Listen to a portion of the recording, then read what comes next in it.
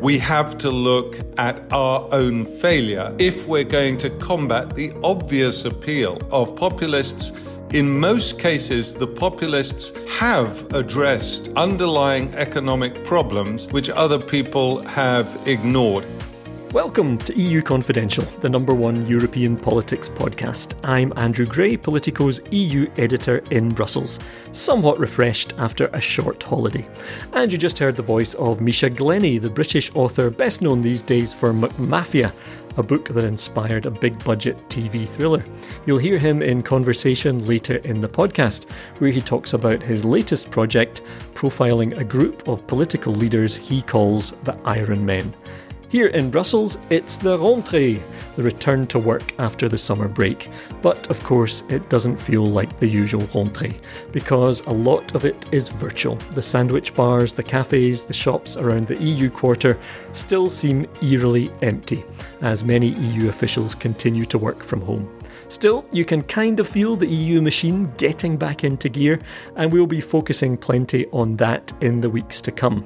But now, let's get a first-hand account of Emmanuel Macron's trip to Lebanon and talk about the implications of the poisoning of Russian opposition activist Alexei Navalny with our podcast panel. So it's a warm welcome to our podcast panel, Matt Karnichnik in Berlin. Hi, Matt. Hi there. And fresh back from a trip to the Middle East with Emmanuel Macron, but she's joining us even on her day off. It's Reem Momtaz in Paris. Hi, Reem. Hi, Andrew, and welcome back from your vacation too. Yep, and thanks for standing in last week. And let's get right to it and start with the big news of the week. The news that came from Chancellor Angela Merkel stating that Alexei Navalny, the Russian opposition activist, had been poisoned by Novichok, this nerve agent, which is associated very closely with the old Soviet Union and its military apparatus, with security services. It's the same substance that Britain has said was used in the Skripal case. Now, you wrote last week that you felt that even though this case is obviously a grave one, and at that stage I think we knew Navalny had been poisoned, or that the Germans had said that, but we didn't know the substance. Do you think that this will change things? You know, how do you expect Germany and the broader, Western community to react to this? Well, I think it does change things because when it happened, I think most people in the West suspected that Moscow was somehow involved in this, just because it would be, quite odd for someone else to try to poison the opposition leader randomly. And it wasn't clear, though, what the substance was, as you said. And now, I mean, this is like a smoking gun, basically, that it turns out to be Novichok. Which is something that, toxicologists can prove. And I think it points a finger directly at the Kremlin, basically, because not a lot of people have access to this. And I think that the Germans in particular were quite surprised that, this is what it was. And you could feel that a little bit yesterday when Merkel was speaking. She seemed quite unnerved by this news. Alexei Navalny wurde Opfer eines Angriffs mit einem chemischen Nervenkampfstoff der Novichok-Gruppe. Dieses Gift lässt sich zweifelsfrei... you can only speculate as to why Russia would have done something like this. Maybe they were hoping that he would die and are surprised that he ended up surviving and made it to Germany. But there are obviously a lot of questions surrounding it. I'm not convinced, though, that what Merkel said yesterday, that, Russia has a lot of questions to answer here, that they're going to kind of come clean on this. So I think it really will come down to, is the West, is the EU, is Germany prepared to impose not just sanctions, but tough measures against Russia as a result of this? In particular, are they willing to halt the Nord Stream 2 pipeline, which has been a bone of contention within the EU for some time, particularly between Germany and Poland and the Baltic states? So the question really is Nord Stream 2, whether they're willing to go that far. How big a deal is Nord Stream 2 actually? We know it's become this very totemic issue politically, but economically, how big a deal is it? I think economically it's not as big of a deal as people have come to believe. It's obviously something that German industry has been pushing for a while because of the security of the gas supply that it would bring. But in terms of volumes, you probably wouldn't see much of a difference. And, I think that's why, from a kind of purely self-interested point of view, Germany could say, well, let's just kind of drag our feet on Nord Stream 2 for now. We'll, halt the construction of the last few miles of the pipeline in order to see what really happened here with Navalny. I don't know that they would give it up altogether, though. I think that would also be kind of legally tricky for Merkel. But today you had Norbert Röttgen, who's the chairman of the German Foreign Affairs Committee and somebody who is running to become the head of the CDU, say, he does think that it needs to be on the table. And you also saw the opposition leaders of both the Greens and the FDP, the Liberal Party in Germany, come out calling for Nord Stream 2 to be halted. So there is a lot of pressure, both from within Merkel's own party as well as from the opposition, to do this. So, we'll see what she decides, because earlier this week she said that she didn't think that Nord Stream 2 should be kind of part of this resolution or part of this debate. That was before the news hit, though, that Novichok had been used. Right. Now, we know that Emmanuel Macron has very much his own ideas about Russia and how to engage with Russia. But Reem, we are going to let you off from talking about that this week, because you're just back very late last night from an exhausting trip to the Middle East with Macron. You ended up in Iraq, but the main focus of the trip was Lebanon and was Beirut. So just give us a sense. You travelled with President Macron, you interviewed him on the way to Beirut. Give us a sense of what that was like to kind of be in the room with him, if you like, discussing Beirut, Lebanon, a place very well. And why is Macron getting so involved in Lebanon? Yeah, so as you say, I was invited to fly on the presidential plane to Lebanon. Perhaps some of our listeners don't know, but unlike the US president, the French president doesn't have a traveling pool of journalists that is always on the plane with him. So being invited on the plane is always sort of a part of a negotiation that happens between journalists and the presidency. And so I was invited to be on that plane, and then was invited to go up front to see him and interview him. And so I walked into sort of the boardroom that's in the middle of the plane, and there he was sitting in his white shirt and his trusty sweater that he always wears on the plane, and actually all of his top advisors. And I was there alone.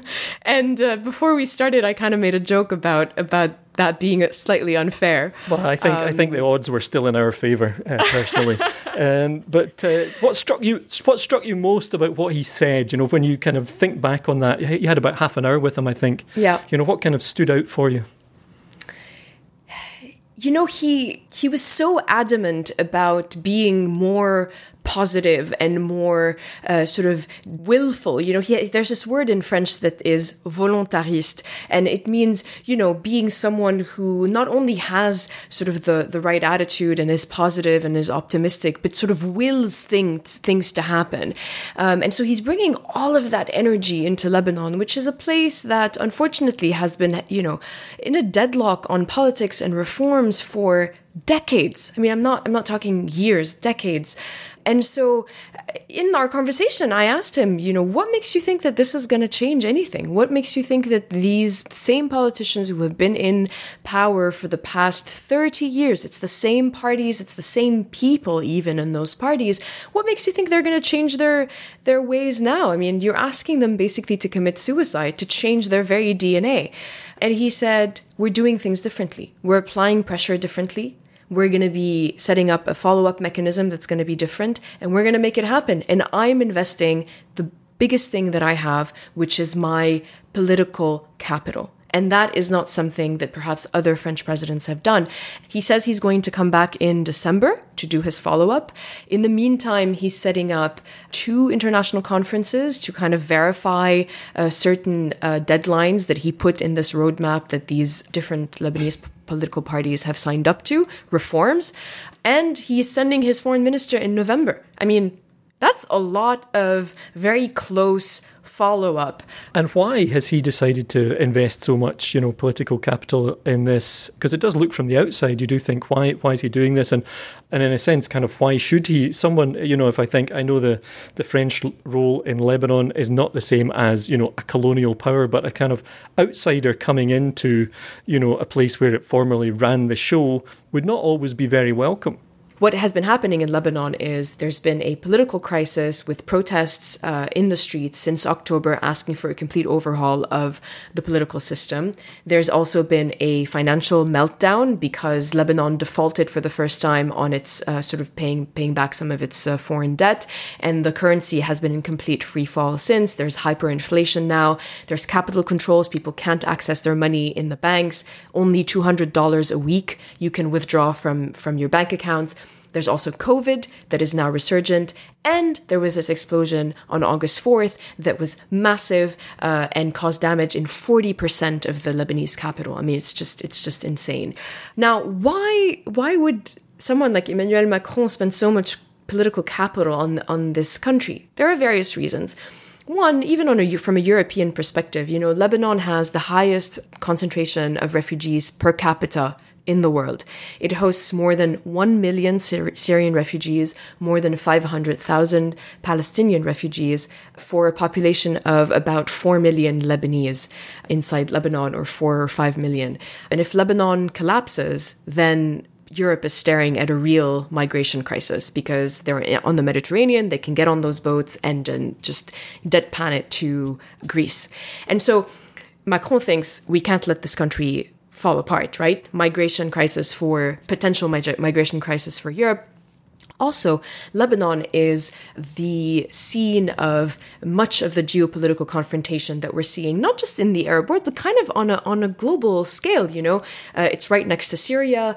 Iran is very heavily involved. It kind of has like this umbilical bond with a party in Lebanon, which is called the Hezbollah, which is an armed party. Saudi Arabia is involved in Lebanon with its support for some in the Sunni community. Russia is more and more involved. Turkey is trying to gain foothold. And so you have all of that. And of course, you have the US-Iranian confrontation that is also playing out in some parts in Lebanon because of Hezbollah's connection to Iran.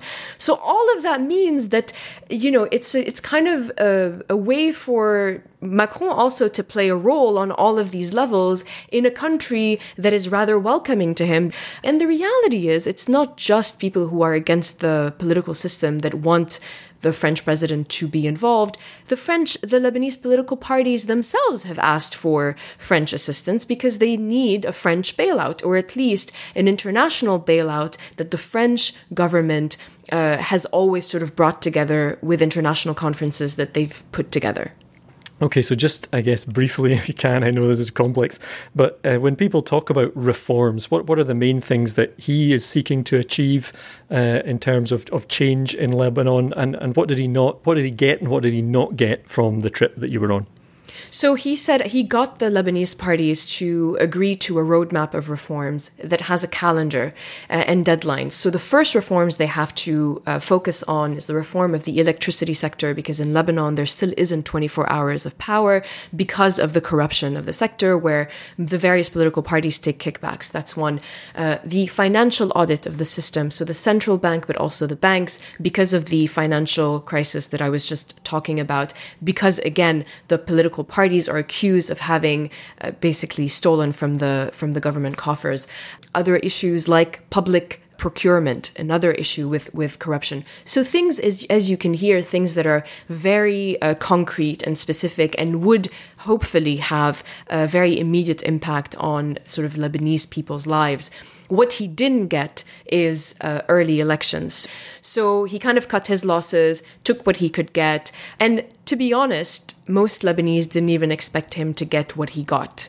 Well, we could talk about this a lot more, but maybe just finally, Reem, as you said, you're Lebanese, you know Beirut very well. Can you give us a sense of, how people have been affected, particularly by the most recent crisis, as you've outlined? It's been kind of crisis piled upon crisis, but the most recent one obviously triggered by this huge explosion, which really scarred the city. What effect has that had on people? What effect has it had on you? in Lebanon, it's true that we've gone through so many conflicts, right? I'm not very old, but I've gone through at least a dozen of them. But there's something particularly traumatic about this explosion that happened in Beirut. And we've all been talking about it, whether we're expats or in Beirut or in Lebanon. We've all had a hard time sleeping over the past month.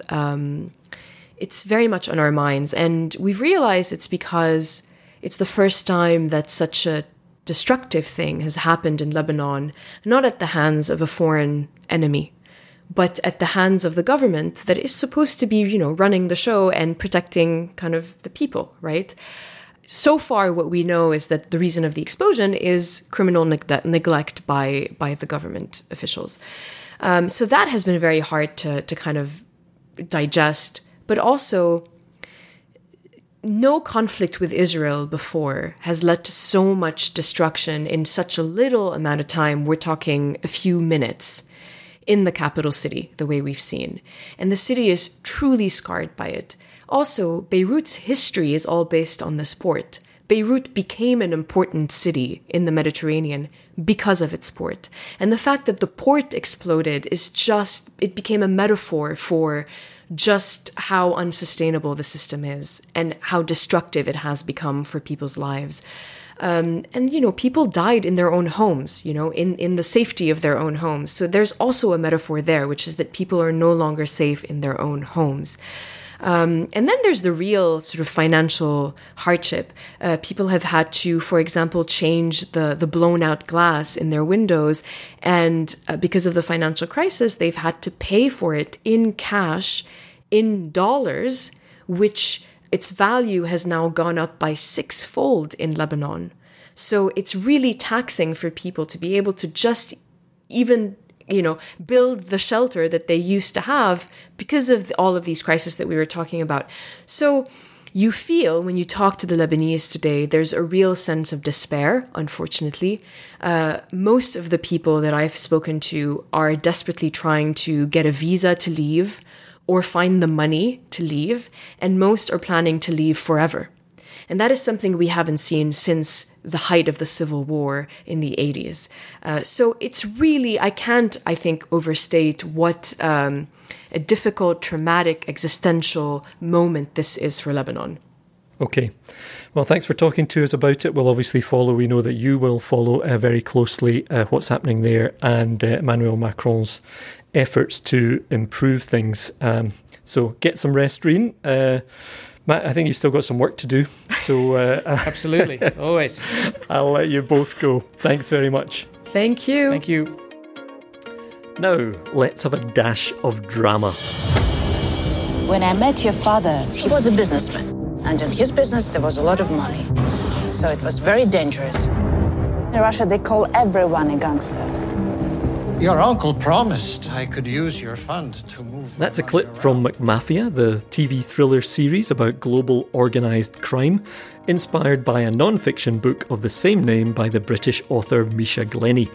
I recently sat down with Misha for a virtual chat to discuss his latest project, an Audible series called The Rise of the Iron Men. And I started by asking him who the Iron Men were. Well, I identified largely after 2016 that you were getting a new breed of leaders elected in largely free and fair elections. And these were people who were often quite unscrupulous in the way that they campaigned. They were often very good at campaigning. But once they got into power, they sought to start eroding the very mechanisms and institutions which got them elected in the first place. So it was first evident, I think, in two countries, in Hungary in particular, under Viktor Orban. This was before 2016.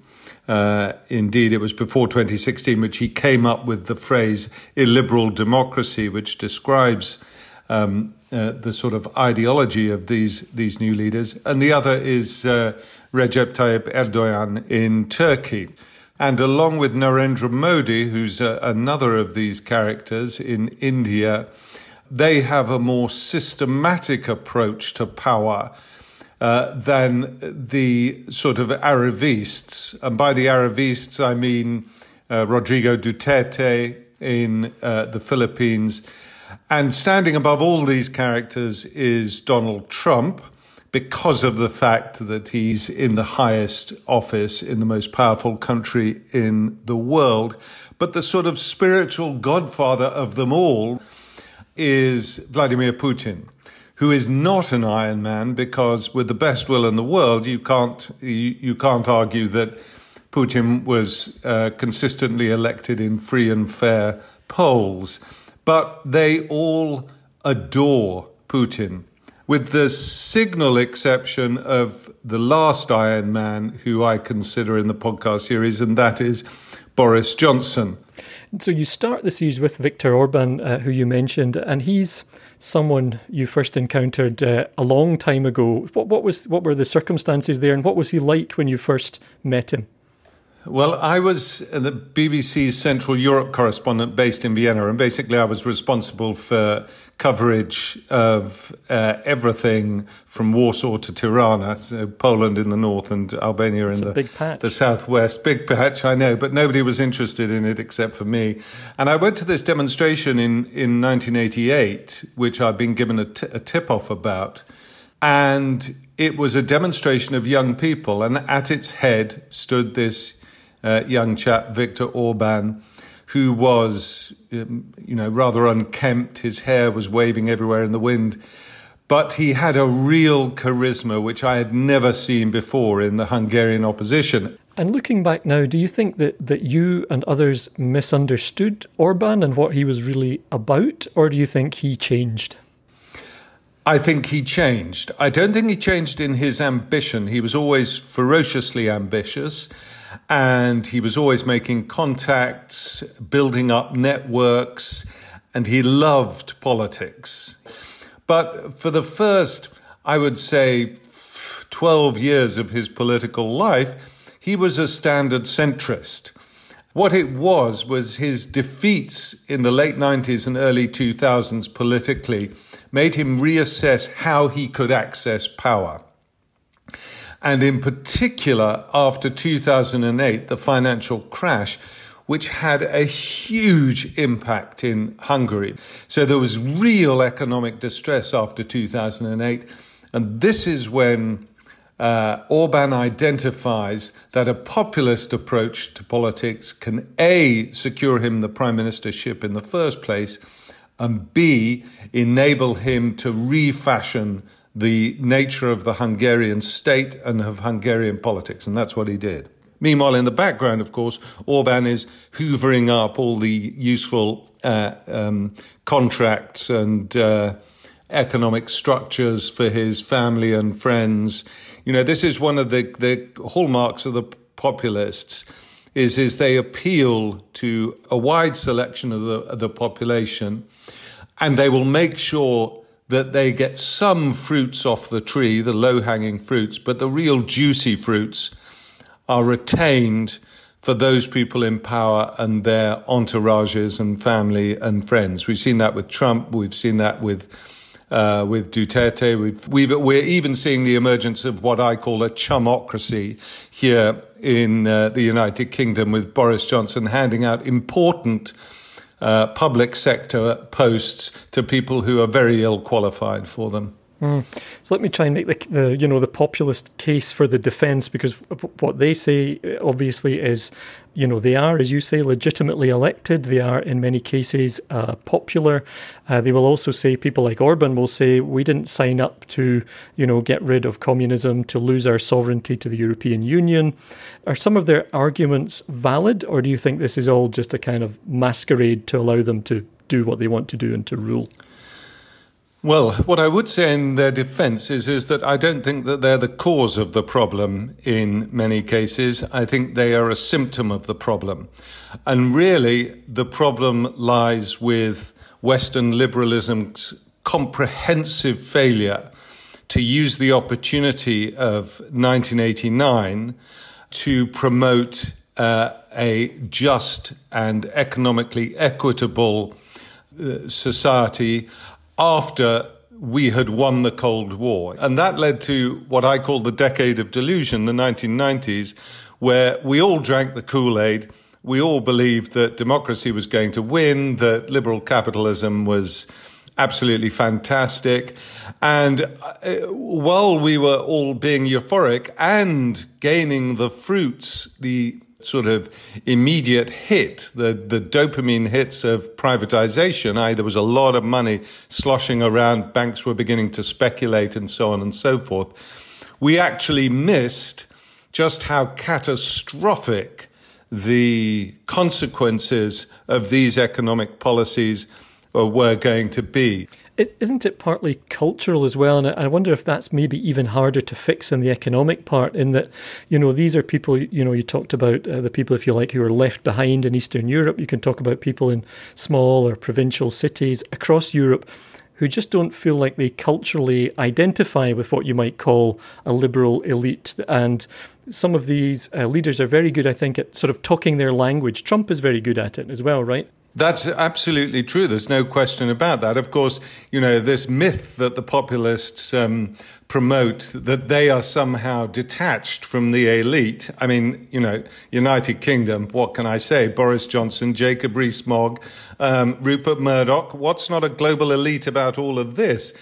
Similarly, in the United States, who has Trump surrounded himself with? He's surrounded himself with billionaires. And so this claim that they're draining the swamp, to use Donald Trump's phrase, is complete and utter nonsense. That doesn't, however, contradict what you were saying, that the metropolitan elite has detached itself from ordinary people. So, as you say, including Boris Johnson on this list, is obviously quite controversial. Similarly, Viktor Orban's supporters will say, you can't compare me with the president of the Philippines, who's accused of, participating in death squads. What would you say to that criticism that these people don't all belong in one basket? I'll say I'm less interested when defining them in their particular quirks, peculiarities, their ability or otherwise for showmanship. That doesn't matter to me so much. What matters to me is the institutional, structural mechanisms that they then seek to undermine once they're in power. Very clear with Orban, very clear with Erdogan as well. But look at Boris Johnson and his brain, Dominic Cummings. What do they want to do? They want to restructure three things above all else. One is the civil service. They want to turn the civil service from being an apolitical, disinterested body which advises to being almost like what Lenin referred to as the trade unions, a transmission belt for their political will. Secondly, Johnson would like, if possible, to dismantle the BBC. The other thing is the courts. So those institutional things are very important. Then you have the playbook, which they're all using, the use of social media for campaigning, the habitual lying. All of these things together means that Johnson is an Iron Man. He wants to skew democracy in the favor of his own personal ambition and those of his political parties. Okay, well, if Boris Johnson wants to come on and defend himself against those allegations, we'll be happy to have him.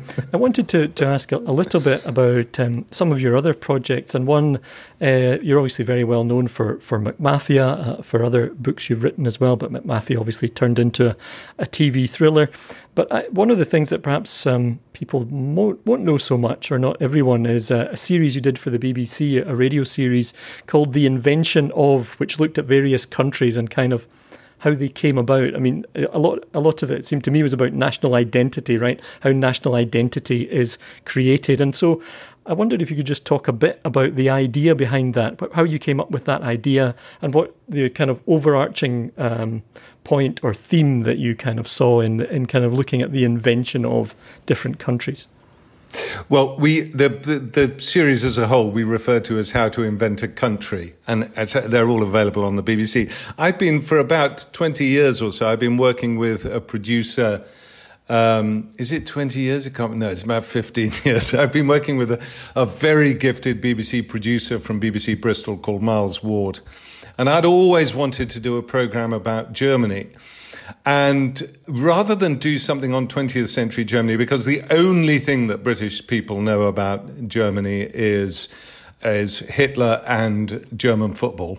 And what gets obscured by our obsession with the rise of Nazism here in Britain is Germany's remarkable history from the end of the 18th century to the end of the 19th century, even including the great defeat of liberalism in 1848.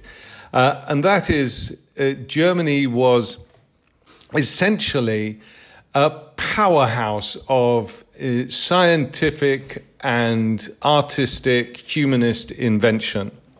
And nobody really knows anything about this. And as we were doing this program, we realized that we'd hit a formula for trying to understand where do peculiar national identities come from.